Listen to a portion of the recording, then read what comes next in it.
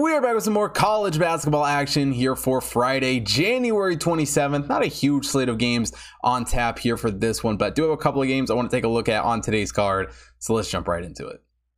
Now, the first game I want to take a look at is Manhattan taking on Niagara. Manhattan comes into this game as the 253rd overall team in the Hot Tip Bet Power Ranking. Niagara is the 238th overall team. For Manhattan, it's really just a team that has had some struggles this season. They looked a little bit better here in conference play, but still only a 6-12 record on the season. Come into this game following the loss to Ryder in their last one. But overall, it is worth noting that this Manhattan team did get the win over this Niagara team earlier in the month when these two teams met, and that really sparked a losing streak for this Niagara team. Didn't win another game until their last game against St. Peter's, a game where they finally snapped that, got above 500 here at 10-9 for this Niagara team. And offensively speaking, neither one of these teams has been a great shot scoring team. I mean, Niagara, a 49.9 effective field goal percentage on the year, 34.4% from beyond the arc. Not a bad perimeter shooting team. And Noah Thompson has really been a good player for this Niagara team. Makes a lot of shots, scores a lot of points, 18.3 points per game for him.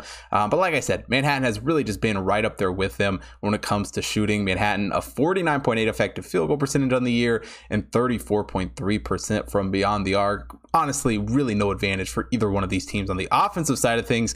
But it's a Niagara team that's played fairly well on the defensive side of the ball, and unfortunately for Manhattan, it just hasn't been there. The Manhattan shot defense has really struggled this season, giving up a 51.6 effective field goal percentage on the year compared to Niagara, who's only allowing 48.5%. Niagara's also had a better perimeter defense, only allowing 33.5%. One area that Manhattan has certainly struggled is out from the perimeter, giving up 35.4% from three this season. Not to mention, Niagara's best spot is to slow this game down, rely on that defense to make some stops. They play the 358th slowest tempo in the entire nation. I certainly think that's going to become a factor here in this game. And I think it's a Manhattan team that coming off the win in the first meeting between these two struggles a little bit more on the road. I think Niagara, with that St. Peter's win, got a little bit momentum and keeps it rolling here in this game. Taking them -5.5 here against Manhattan.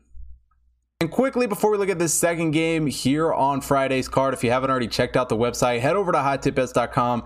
Got college basketball, NBA, NHL, NFL, UFC, and horse racing picks being posted up on the site every single day. So make sure you take a look at all of that. Also, follow the Hot Tip Bets main account at Hot Tip Bets on Facebook, Instagram, Twitter to stay up to date with all the content being posted over there, as well as my personal accounts at Hot Tip Bets Chris on Instagram, TikTok, Twitter to stay up to date with all the content that I'm putting out. And also on BetStamp, where you can get early access to all the picks and get a notification every single time that I place a bet. And last but definitely not least, if you're watching here on YouTube, hit that like button, subscribe to the channel, hit the bell notification so you don't miss out on any future uploads. And most importantly, drop a comment down below. Let me know who you guys are betting on here for Friday's card. And let's get into the second game.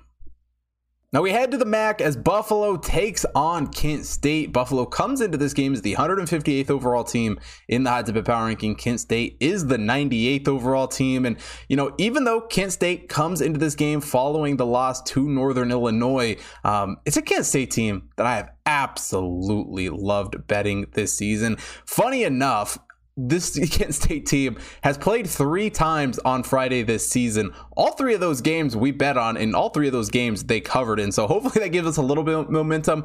Obviously a stat that means absolutely nothing going into this game. But before that Northern Illinois loss in their last one, Kent State was on a very hot streak. Hadn't lost since the Gonzaga game in early December. And it's a Kent State team that played very close competitive games against both Houston and Gonzaga. The Gonzaga one got out of hand a little bit late, but ultimately, they were in both those games, certainly had opportunities and really were a very, very competitive team.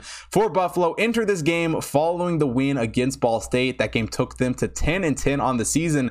And shooting wise, neither one of these teams is great offensively. Neither one of these teams is bad offensively. For Buffalo, a 50.5 effective field goal percentage on the year, also hitting 32.4% from beyond the arc. Kent State hitting a 50.1 effective field goal percentage and 33.6% from beyond the arc.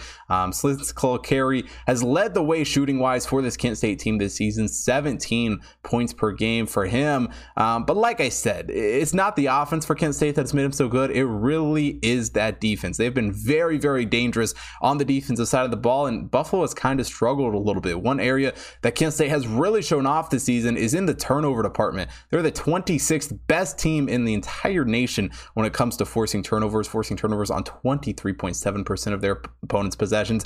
Buffalo, well, certainly not the worst team in the country, is definitely just average, forcing turnovers on 19.2% of their opponents' possessions. They also turn the ball over on 19.8% of their own possessions. Kent State only turning it over on 16.2% of their possessions. And that's really, truly why I have loved betting this Kent State team so much this season, is how well they have done in the turnover battle there. And coming off the loss against Northern Illinois, their first loss in a month and a half, I really think this is a game where Kent State at home is going to be looking to bounce back. And I really think it's a Buffalo team that's going to struggle with that Kent State defense. I'm laying the 10 here with Kent State against Buffalo.